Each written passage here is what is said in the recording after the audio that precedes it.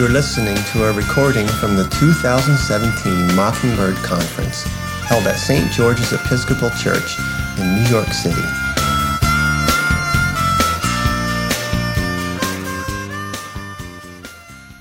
Well, here we are. It's 3:05. So we'll go ahead and get started, and why don't we pray?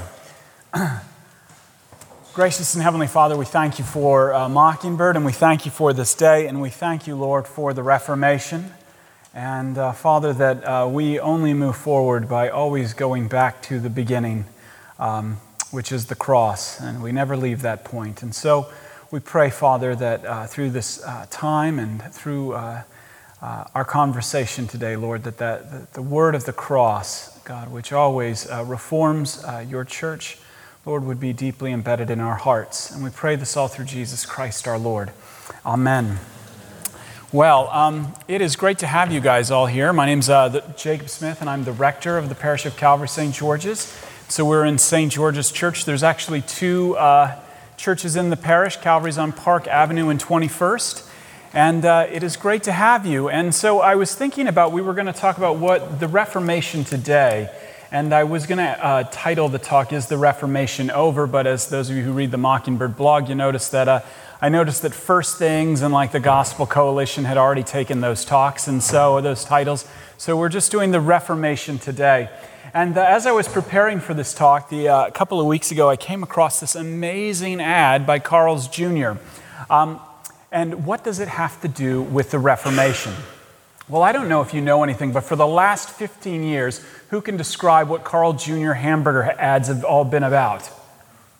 Like really foxy ladies eating hamburgers and borderline pornographic.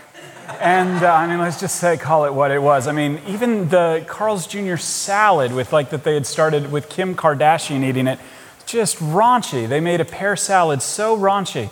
And so, but what's interesting is that I believe Slate wrote an article on Carl's Jr., and although they've only really added a couple of fancy salads, with these ads, sales began to drop in their burgers as they kind of moved forward and left the world of the flame-broiled burger and just regular fries and table service and went to salads and fancy pants chicken sandwiches with jalapenos on it. The sales began to drop.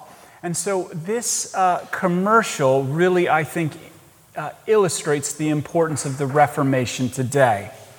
And so we're going to watch this commercial, and then we're going to talk about it. So perfect. Okay. Just mind hitting the space bar.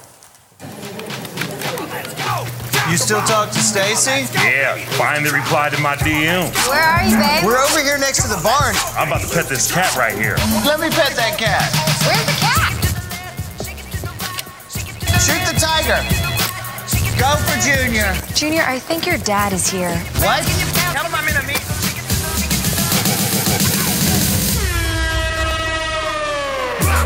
Move it out, don't stop. Daddy, you're back. Yes. Take that down. Put that up. That was supposed to be a fresh ingredient. And then that lady got in there and her clothes flew off. It was windy. Miss, would you please dismount that bull? Who's this? This guy? I don't know. Him. Shut up, Junior. Yes, sir. Hello, friend. You know, when I started this company, it was about one thing: pioneering a new way to food. Daring food, cut no corners food for you to eat with your mouth. Walk with me. Keep the bull. We're keeping the bull. Then I passed it to the boy. He sowed his wild oats as a young man is wont to do, and well, he got a little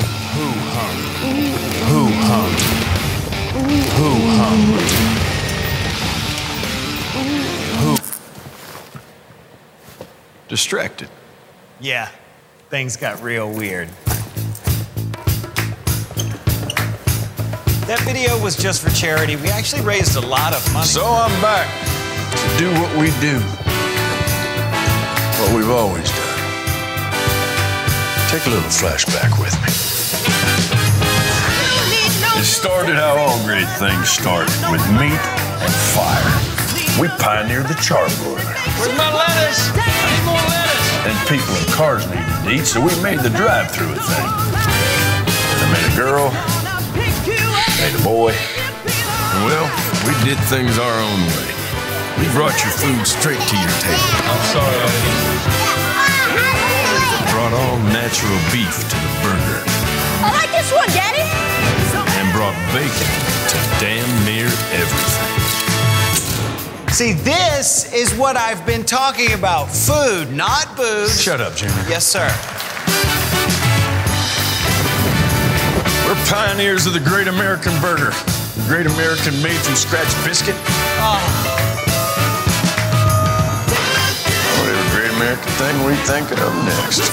And that's a promise from Carl Hardy, Senior. But, Daddy, I just bought that car. Buckle up, son.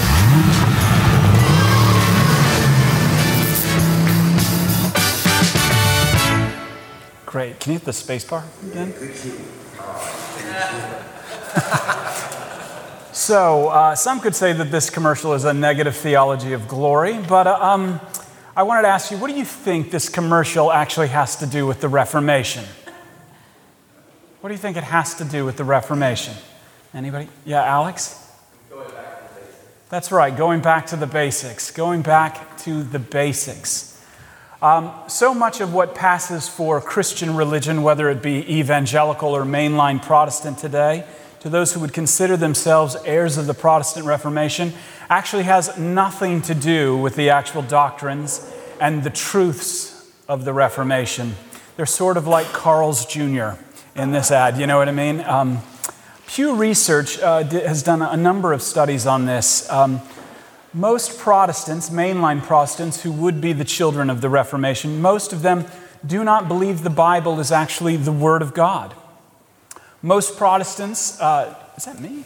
Most Protestants don't believe in justification by grace alone, by faith alone, in Christ alone. A lot of Protestants believe that community is the number one thing when it comes to church. A lot of historic Protestants and evangelicals believe that social concerns now are the chief importance of the church and what we should be about. And the list goes on. And as a result, many are asking the question, what does the Reformation have to offer us today? Many are asking the question, is the Reformation even still relevant today at all? Is the protest still actually necessary? Let's just move on and get over it, you know? Let's get on about partnering with God. You know, there is a church here, literally, that is their tagline, partnering with God in the renewal of all things. That is not the Reformation at all. There is, it just goes on and on and on. And what I want to do in this little breakout session is go back to the beginnings. I want to take us back to the beginnings of the Reformation, and I want to look at and share with you, and the way we're going to do it is, and maybe we'll all leave here a little more like Carl Harding Sr., and as opposed to Carl Jr., and because, really, if it just is about community building, if the church is really about just social concerns only, if the church is really about, partnering with God, like he's up there and he needs my help, then the Reformation is over. Indeed, Christianity is over. That is the truth. Anybody can go dig a well. Let me just tell you right now. And there's a lot of organizations that do it great, better than the church. But so what I want to do today is I always have 3 points, but I want to take a look first at a key figure for Lutherans and Anglicans in the Reformation. He was one of the first English martyrs. We both Lutherans and Anglicans hold him dear, Blessed Robert Barnes. And I want to talk a little bit about his life and what were the key issues he was protesting, because it was far from a lack of community or social reform. Second, I want to flesh out scripturally why this doctrine is so important. And then the third thing we're going to talk about today here is we're going to talk about when this is gotten right, kind of one of the things that kind of comes out, especially in pastoral ministry and how we treat other people. when it comes to the Reformation, because, oftentimes when you're in evangelical or Protestant circles, the idea is that we're grouchy and that we're always angry and we're uptight. And indeed, if repression is the definition of our faith, then we have every right to be grouchy. But what we'll see is that really when this doctrine is understood and it pierces your heart, something else becomes the defining narrative of the ministry of the church. So this guy, Robert Barnes, Dr. Barnes, as he was known later, not right away. He didn't come out of the womb and they were like Dr. Barnes. But anyway, Barnes was born 40 miles north of Cambridge, England, in 1495. And when he was 13 years old, in 1508, he was admitted as an Augustinian friar in Cambridge. It was really interesting. You had children as young as 9 in the medieval ages joining the ministry and taking the vow of celibacy. When I was 9, I would have done it too. And then you're like, oh God, 14, what happened? And so anyway, but it sucked. But anyway, so he was there. He was, he was admitted into the Augustinian friary in Cambridge. And evidently, there was a small priory in his town, but he went to the one in Cambridge because that's where the university was, and he had shown some talents. And so there he remained for 10 years. And in 1518, he leaves Cambridge and he travels to Louvain, which is in Brussels today, but it would have been part of Holland in those days. And to study, and because he was regarded after a few years there in Cambridge as a budding humanist and classicist. And some of the greatest humanists of the day were there in that part of Holland at the time, including Erasmus. There's no evidence that they had much contact, but the two of them were there. And interestingly enough, though, that there was a small English community who had begun to protest the errors of the medieval church in that same town. And I believe that it proves that Barnes was in contact with them, but his whole time in Louvain with the humanists there's a saying that Erasmus laid the egg that Luther eventually hatched. And this is, I believe, true because for many of the early reformers, especially in England, they were all humanists before that, and they were deeply influenced by these ideals of humanism. And what I mean is not the group of kind of nerds who think they have enough information to be dangerous at Harvard and are like atheists. That's not what we mean by humanists. What we mean are these were scholars who were going back to the classics, and they were going back and reading the Bible in the original languages like Greek and Hebrew, and they were studying the works of Aristotle and Plato and Cicero and these guys. But in 1532, he's there, and he's deeply influenced by these ideas. And in 1523, he receives his DD, his Doctorate of Divinity. And that's when they start calling him Dr. Barnes. But anyway, he receives that and returns to England and is appointed as the prior of his Cambridge monastery, Augustinian monastery. Now, this is very important because as a prior in a monastery, unlike a church, a prior could kind of preach and teach whatever he liked in the monastery without kind of the direct insert of the bishop. And so he began to teach a lot of these ideas that he had learned probably from this small community in Louvain, and also the ideas of humanism and going back to the basics there. And so much was his teaching regarded that actually a bishop began to sneak in and show up. This bishop became the great English martyr Hugh Latimer. And he was the Bishop of Worcester, and he begins attending Barnes' services and lectures. Latimer would go on to say about Robert Barnes, he would say, when it comes to putting forth Christ, he alone hath no fellow. And the two of them were some of the original founders and members of what many of us know and love as the White Horse Inn in Cambridge, which really brought the Reformation to the English-speaking world.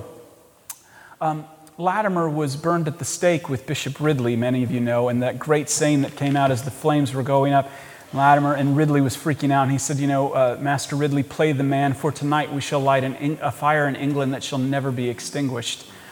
This was how deep these ideas were, it was powerful. Well, this sort of freedom that Barnes had to just kind of say whatever he wanted, he became bolder and bolder and bolder in his teachings. And in some of his teachings and sermons, he begins to teach against clerical wealth, which was rampant in the medieval church. His Christmas sermon in 1525 concerned the wealth of bishops, and he basically compared them to the birth of their Lord in a manger in Bethlehem. And he said, what's the problem here? He also began to preach against lawsuits, against Christians suing each other. And this is ultimately what got him into big trouble. This is where, wait, don't sue other Christians. This is where people's ears perked, because this was one of the teachings and a big thing that the Anabaptists supported on the continent. And if you know anything about the Anabaptists, especially the radical Anabaptists, they're the ones who started kind of the peasant revolts on the continent. And so people started hearing Robert Barnes talk about this, like, don't sue each other. And they were like, whoa, whoa, whoa. This is a little intense. And so he began to teach this stuff, and he began to sound more and more like what was going on the continent and the continental reform. And at this time, there's a lot of literature being smuggled in from Holland and Germany and the teachings of the Reformation and what's going on in the German Reform into England. And so they're being smuggled in. And Robert Barnes is really teaching this stuff in a major way. And this is not popular with a lot of the English nobility. Sir Thomas More accused some of the early continental reformers. He was one of Henry VIII's right-hand men. He accused them. He said, they play the devil's dicers, speaking much of the Spirit with no more devotion than dogs. But really the thing that got him into trouble was the preaching against Christians suing each other. And because people were afraid of what was going on the continent would come over to England, and everything would erupt. And in 1526, they level 25 charges against him on wrong teachings against Robert Barnes, and he's told to recant. And the threat is serious. I mean, they burned you at the stake, and if you weren't that popular, they used wet wood so that you didn't burn quickly. You usually died of asphyxia. It was serious stuff, and so it's not like just like, hey man, give it up. They were like, recant, or this is the other option. And so he does. And so in part of his penance, he has to spend time in a place called Fleet Prison for 2 years. And then he's released in 1527, and he's placed under what would be kind of considered house arrest in an Augustinian monastery in London. And then occasionally he's moved up to Northampton and then back. And he's allowed to have people visit him, but he's under constant watch. And although stuff is still coming in from the continent, the writings of the reformers are coming in, and some of Luther's tracts are coming into England. And during this time, Barnes is beginning to hear stories from other Augustinians, in this priory and under house arrest about what he's hearing is happening on the continent. And like I said, these theological tracts, and it just sounds so exciting. And so in 1528, it's really interesting. Robert Barnes, what appears to everybody else, begins to get depression, a real depression. Later, we find out it was fake. It was all an act. And he begins to talk about despair, but instead of the despair about not being able to teach, he begins to talk about the despair of having 25 accounts against him and 25 tracts leveled against him, and hurting the church in any way. He begins to talk about this deeply, so much so that they begin to give him permission to walk along the rivers and along the Thames to kind of regain his mental health. And in 1528, he fakes his own death. He leaves a suicide note in his chamber, and they go, and he's like, I've thrown myself and drowned in the river. And he takes a pair of clothes, and he scatters them along the river Thames, and the authorities begin to dredge the river and to look for his body, which gives him a 7-day lead before everybody gives up. And nobody knows what happens to him and where he goes. But all of a sudden in 1528, in early 1529, he pops up in Wittenberg. And he's living as a guest in the home of Johann Bugenhagen. And for those of you who don't know who he was the head pastor of Wittenberg, and he would have been Luther's pastor. And he's resident in Wittenberg during very popular time, during the Diet of Augsburg, when the Augsburg Confession is being laid out and pitched, and he soaks up all of the theology of Lutheranism. And he begins to write, and much about what he writes under the pseudonym called Antonius Anglicus, or Anthony English. And And a lot of his writing parallels the Augsburg Confession, and you can see a lot of it, especially his tracts where he would write theses. And that's how a lot of people wrote in those days. They would lay out theses points, and you would debate them. But a lot of these you see really influenced the Anglican Confession, which is in the back of the American Book of Common Prayer. But for centuries, we all had to sign it before we were ordained. But the 39 Articles, huge influence in it. But there he is, and in 1531, he's there in Wittenberg, and he writes what's called the Supplication to King Henry. King Henry VIII. And this is where he makes his pitch, and he says, listen, Henry, I'm over here in Wittenberg, but I want you to know that I have always been a loyal subject to the crown. See, in Tudor England, you had two loyalties. You were loyal to God and you were loyal to your king because in many ways they were seen as, very similar. Now, we can look back from a 21st century perspective and critique it, but this is just the way it was.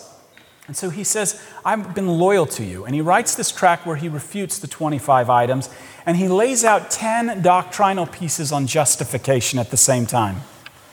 And everybody wonders what's going to happen, and he's like, I'm probably going to hang out in Wittenberg the rest of my life. This is where we're going.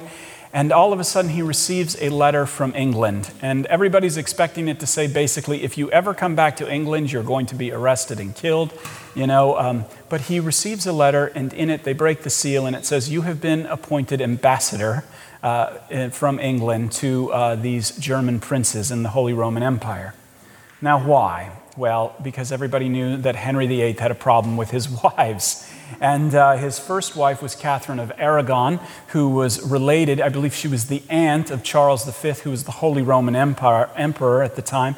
And so nobody was just going to give Henry VIII an annulment to divorce his wife. What a lot of people don't know is he had to receive a special dispensation to marry her in the first place. Because see, King Henry VIII was the second in line. His older brother Arthur was originally married to Catherine of Aragon, and then he dies, and then Henry VIII takes the place.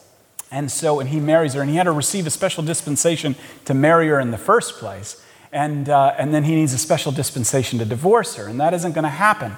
And the real issue there was on one level, he's really worried, because despite 6 pregnancies, she has one child, and that's Mary, and he needs a male heir to hold on to his throne. And so he needs a pope. And so he begins to write these letters to the German princes because he knows that it'll get to Luther. And he talks about how, listen, we got to stand on Leviticus. Got to stand on Leviticus, stand on the Word of God. And people are like, whoa, is Henry, is he getting into Scripture alone? And, this is amazing. Maybe he's getting into the Word of God, sola scriptura, trumping the Pope. And actually the Schmalkaldic League, which were a group of Protestant princes, German princes, they're like, let's talk to it and he would be a very powerful ally, Henry VIII.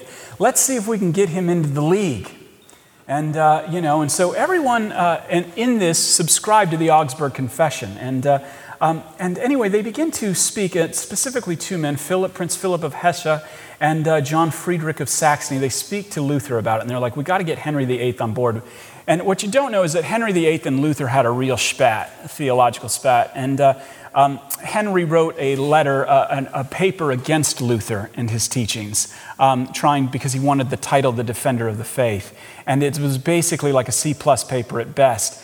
And Luther just blasts him. But they're like, we got to get him on board. And Luther says, no, we're not signing off on the divorce. This has nothing to do with anything theological. And so in 1531, as the ambassador from England to the Schmalkald League, Barnes goes back to England and delivers the news to Henry, which doesn't go over very well at all. And at this point, Barnes is immediately sent back from England, and Henry says, I need a different answer. And so he's summoned back, and there he goes, and he travels all over Northern Europe. He goes to Denmark and tries to petition King Christian III and to develop a relationship with England. And there are months of back and forth and wrangling. And at this time, though, Henry's kind of becoming disappointed with these Protestant princes. And so in 1539, he says, I don't need them. I don't need them at all. What I need is just my own church. And so in 1539, he, along with Parliament, passed what's called the Act of 6 Articles. And this was basically everything slightly evangelical, is out the door, and we're going to a new church, and it's basically the Roman church with the king as the head. And this is rejected by all the Schmalkaldic League and all the northern princes. And Protestant bishops and clergy are resigning and are being smuggled out of England because it is dangerous. And Barnes goes back to try and broker another deal. And this is during the spring of 1540 he goes back. And it's during Lent. Robert Barnes is invited to be a Lenten preacher. And so he goes, and he's scheduled to preach on the first Sunday of Lent in a place called King's Cross. That's the outdoor pulpit of St. Paul's Cathedral. And so he's there, and he goes there, and he's supposed to be the first one to preach, and he's ready to go. And instead, the archbishop, his name was Archbishop Gardiner, who was they called him in those days, and still today, a papist, but he goes and he preaches that Sunday. He says, Barnes, you're not preaching today. I am. And he preaches, and he takes these texts and he preaches against justification by faith alone. And he just lays it down, and it's like it's not less of a sermon and more of a lecture directed directly to Robert Barnes. And so Robert Barnes, they say, listen, sorry about that. You can preach the third Sunday of Lent. And so Robert Barnes, that third Sunday, and I don't know if you've ever been in a liturgical church, but we have different readings for each Sunday.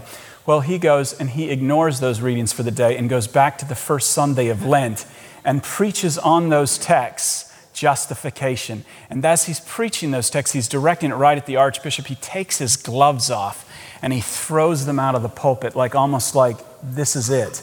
It is on this doctrine that we're going to fall. Like this is it. And everything else can be gravy, but on the doctrine of justification, this cannot be. And it's directed directly at Gardiner, who's an archbishop. And this causes a huge haggle in which Henry VIII summons them both in. But the content of his sermon is powerful. And one of the words, part of the sermon goes like this. In Holy Scripture, Christ is revealed as nothing but a Savior, a Redeemer, a Purifier, a perfect peacemaker between God and man, not a lawgiver. That was the teaching of the medieval church, that Christ was the new Moses, that Christ was the new lawgiver. And so he specifically uses these words against Archbishop Gardiner. Not a new lawgiver. The faith which we have in Christ Jesus and his precious blood are alone and sufficient in justifying us before God without the help of any works. No partnership. He is arrested, and July 30th of that same year, martyred. And as I said, many of his writings, including what was known as the Supplications, inspired the 39 Articles of Religion. One of the themes of this great sermon, I believe, came from Romans 3, which sums up the principal doctrine of the Reformation, that we are justified by faith alone, because of Christ alone. And it says, for we hold that one is justified by faith apart from works of the law. This is my first point. That is the heart of what we believe and confess. That is the heart of the Protestant Reformation then, and it is the heart of the Protestant Reformation today. It is the Carl Sr., and everything else is Carl's Jr. A sinner, condemned by the law, sentenced to death and damnation by God's own law, is justified and declared righteous by the forensic act of God's word. We're declared righteous by faith, which is trusting in Jesus Christ and his atoning blood shed on the cross apart from anything we will ever do. And that is the truth. And that truth, let me just tell you, it isn't Protestantism, it isn't Lutheranism, it isn't Anglicanism, it is Christianity. It is Christianity. Somebody once called me a couple of years ago, and they were like, Jake, so you're at Calvary St. George's. How are we going to renew Anglicanism in North America? And I was like, I could give a rip. Anglicanism is a nice place to worship, but the end of the day, it is about the gospel. It is about the gospel and the proclamation of this message, because this is Christianity. To quote Barnes again, he is blessed whom God imputes justification, without any works, and without all manner of observances. And while this is the main thing, it is so often neglected. This is the story of Christianity, actually, our simul justus et peccator story, the story of clamping down on justification. It just didn't begin at like everything was great and then the Reformation came. I mean, the moment St. Paul preached, I mean, you got 1 Corinthians, you got 2 Corinthians, you got the super apostles there that are like, yeah, justification, but let's all do some word of faith stuff and some miracles. You know what I mean? And he's like, this is super apostolism. And then you have Galatians, and they're like, yeah, Jesus is awesome, but if you really want to be a Christian, you have got to be like, you got to follow the law of Moses, the Judaizers. So you have Paul's powerful message going out, which is Jesus' message and which is the message of the prophets all the way back to Genesis. This isn't new. This is what it's always been. This is our story. But we like to clamp down on it. And the same thing goes with Augustine and Pelagius. Augustine discovers this, like starts preaching this. But wait, that doesn't sound fair. You know what I mean? We got to do something. And then they land the plane on something even worse, semi-Pelagianism, which gives you enough of the gospel to completely inoculate you from it. You know? And then the same is true with the story of Lutheranism and Anglicanism. I mean, the great gospel goes forth, and immediately pietists begin to clamp down on it. We've got to do something. You know, in England, it's like the Puritans, we've got to clamp down on this. We've got to do something. I mean, it's cruel. It's our natural fallback religion. It's every other religion. That God wants us better. Or God is some sort of passive agent, helpless without you. We love self-improvement. We just can't resist it. I mean, the analogy I have for it is the way the Lapps in northern Finland protect their sheep. Have you heard of this? The Lapps, they carry these huge knives around with them, and they're really impressive. If you go to Finland, that's like one of the things you have to buy, is one of these huge Lapp knives. Well, they dip them in reindeer blood, and they make these blood sickles, and they stick them out all around the reindeer bin so that the reindeer can freely graze. And when the wolves come, the wolves will see the deer, but then the reindeer, but then they'll smell the blood on these blood sickles and begin to lick the knives. And they begin to lick, and the blood on the knife begins to melt. But before the wolf knows, he starts to lap more furiously, and he'll nick himself. And he'll begin to just enjoy the blood, and he winds up choking on his own blood. This is what every other religion actually is. Your self-help project. That's exactly what it is, and it kills you. That's self-improvement. I mean, just laid out. I'm sorry. Merry Christmas. Anyway, but this actually is what makes justification. That it's all done for you because of the work of another. Nonsensical and ultimately offensive. This is what St. Paul means when he talks about the renewing of your mind, not like new things you can do for God, but the fact that you don't have to do anything for him. Your self-improvement project is over. This is why for many folks justification makes no sense. And indeed it's offensive to the helpful person. It's offensive to the older brother. Why would God give us a law if he didn't intend for us to keep it? Sadly, I mean, the great Orthodox hero Justin Martyr wrote in his first apology, "We have learned from the prophets that punishment rebukes, and good rewards are rendered according to merit of each man's action. Unless human beings have the power of avoiding evil and choosing good by free choice, they are not accountable for their action, no matter what kind they are. For human beings would not be worthy of reward or praise if they of themselves did not choose good." This is my second point. This is where the world is. This is where much of the church is. It's not Christianity. It's not. And it's why the Reformation is still for today, inside and outside of the church. I once heard a missiologist talk about how the Reformation actually slowed down missions. And I stood up and I was like, are you kidding? Everybody in their town had to be converted. You know what I mean? I mean, this country needs to be converted seriously to the gospel. Now, when we need to work upwards towards God, then what happens is, and when we make sin a choice, then we are consumed by avoiding evil. And we begin to talk about sin in terms of sins. And if something bad is happening, then that's the sign that, like, God might be far from me as opposed to actually close. Failing to realize that our condition, sin, is what causes us to sin. This is the problem, our condition. And the law cannot work on us or work for us in that regard. For the law exposes that every part of us is totally out of whack, that our moral compasses have never pointed north. In thought, word, and deed as we pray, by what we have done, and your problem is by what has been left undone. The law condemns, and the law reveals our need for the gospel. I once heard a very powerful analogy about how the law worked from a classmate of mine, and he compared it to a poker game. And it really relates well to me because I am horrible at poker. I once played in a poker match here when I first moved to New York. I wanted to impress these guys, and so I was like, well, what's the buy-in? And I was like used to $10 like buy-ins or something like that, penny ante poker, and the guy was like $1,000. And I was like, cool.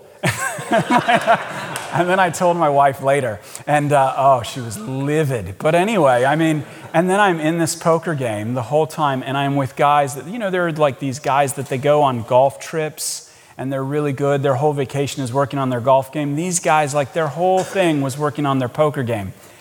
And I got creamed.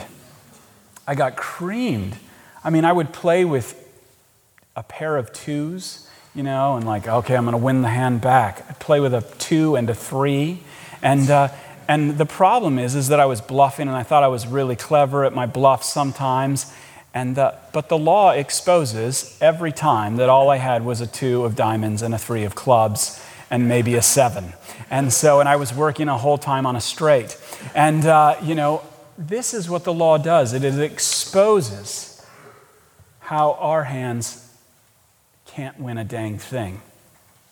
Sure, you may have an ace every once in a while, but it's meaningless up against a royal flush. But the gospel says, despite your crappy hand, the royal flush is already yours. The royal flush is yours. And this is my third point. Religion, our self-justification projects, the boasting and the bluffings, they will all be revealed. And in fact, the only way to keep the law is faith, because then it is imputed to you. Trusting in Christ, He turns all of our hands into winners. He's the one who justifies sinners, and He declares us all righteous in His sight. And our works, well, as the earlier presentation was said, they are for now our neighbor. Let me conclude with this. St. Paul says, "He is blessed whom God imputes justification without any works and without all manner of observances."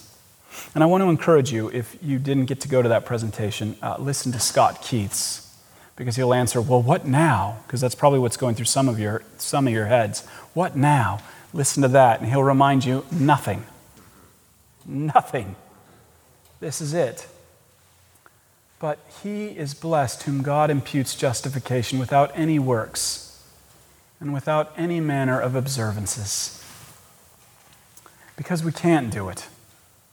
And when we realize that we have been given the royal flush anyway, what this does is that this might actually, for a moment, engender compassion within you for other people. It completely ends the us against them game, because we all realize we're them. In your church, it will stop the conversation of how do we get those people into our church, as if they're different. And just say, but by the grace of God, go any of us. Come see a man who told me everything about myself.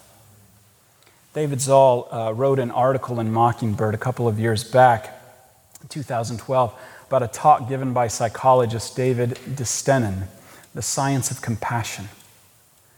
And the science is actually backed up by this profound idea found in Luke chapter 7, verse 47. He who has been forgiven little loves little, and he who has been forgiven much loves much. This is it. When the gospel hits your heart, what actually happens is the fruit of compassion is birthed. This is the money quote from Dave Zoll's article.